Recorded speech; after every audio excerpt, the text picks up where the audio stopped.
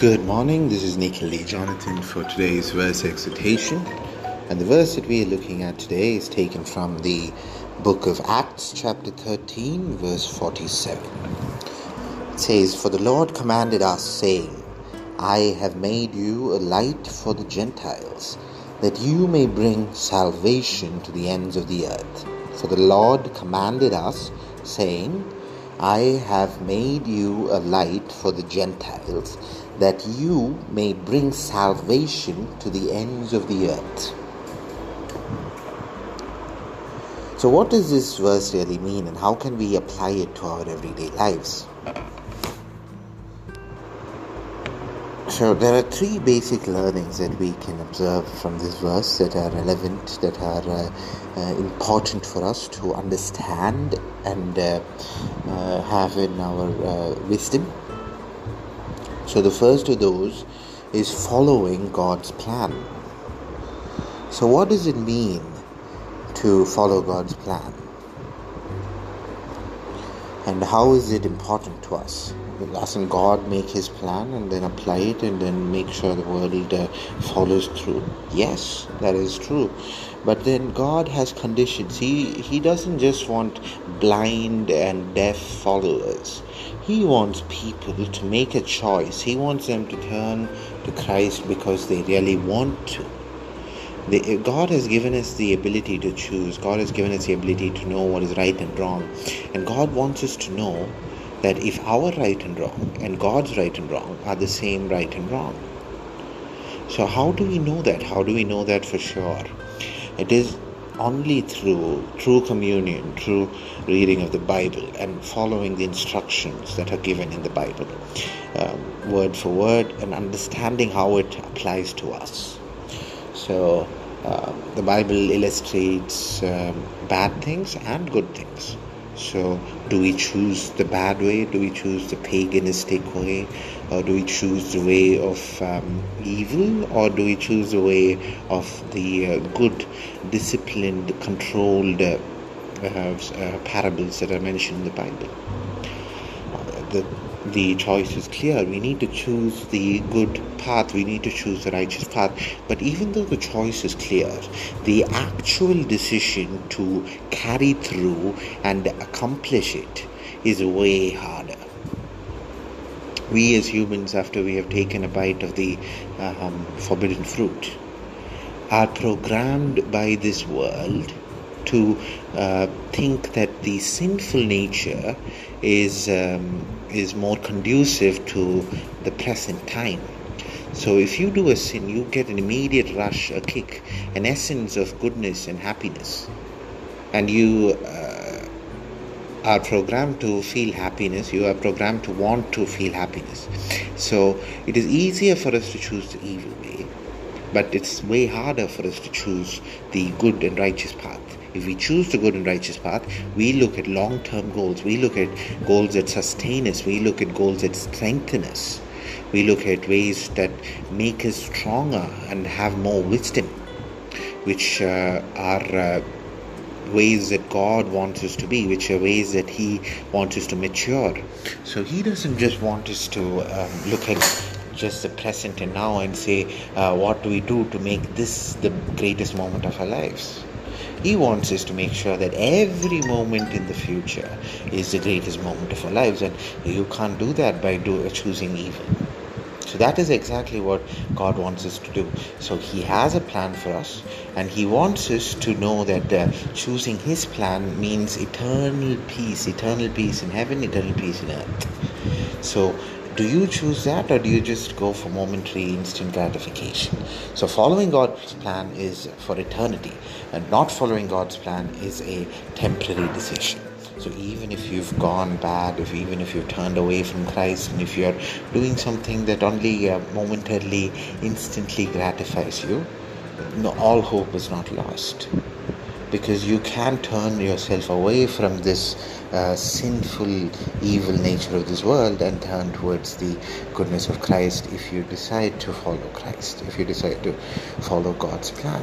So that is what it means. That is how God wants us to act. And when He says in this verse, I have made you a light, He means the plan that He has for us. He has lighted up the path, the narrow path to righteousness.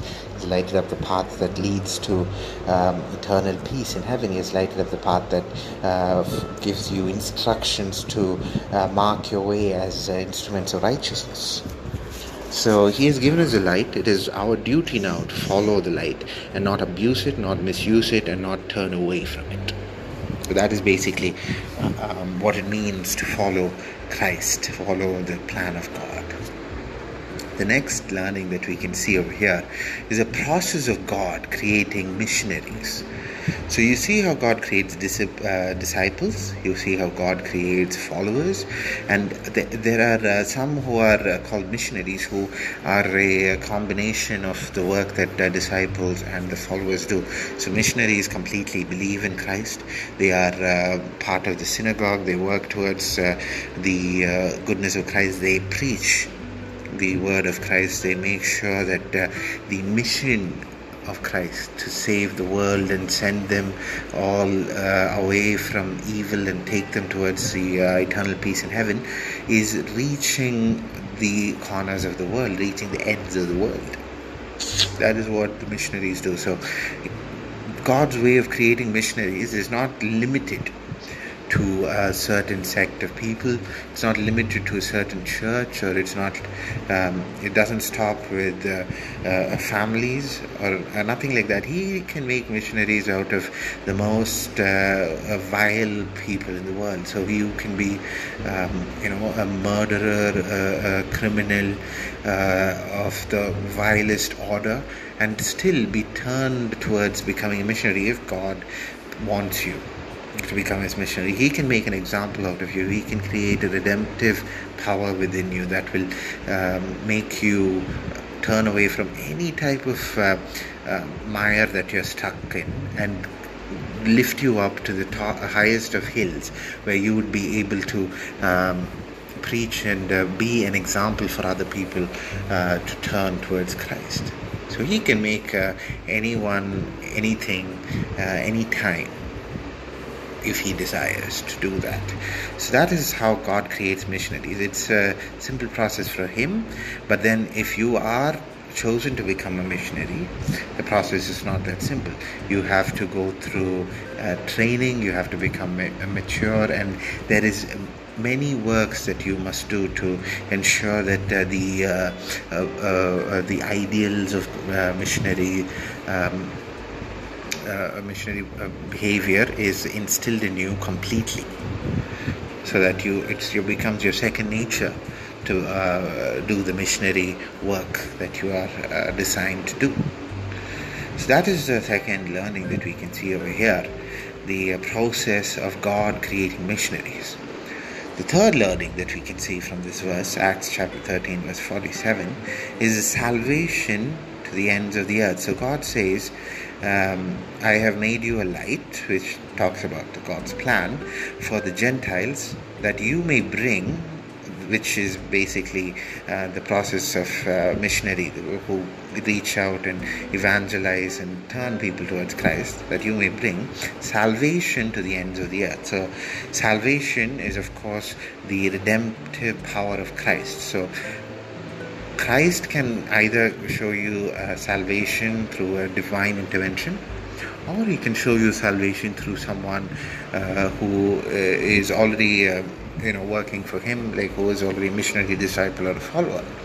So, and God does this because some people relate to more people rather than the immaculate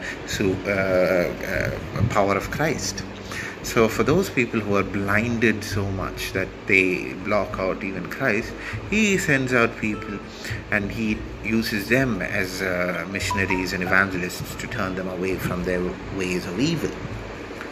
So that is what salvation to the ends of the earth means. It doesn't just mean that He makes sure that every corner of the globe, every person in this world is taught about Christ and knows that there is salvation if they turn to Jesus Christ and take Him as their Lord and Savior.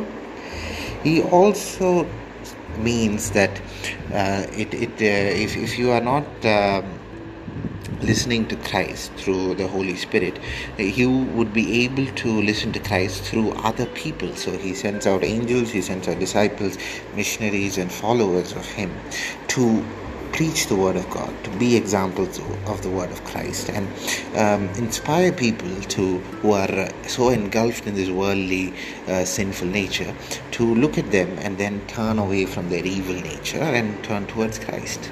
So those are the learnings that we can see, observe, and learn from this verse, Acts chapter 13, verse 47, following God's plan, the process of God creating missionaries, and the salvation to the ends of the earth.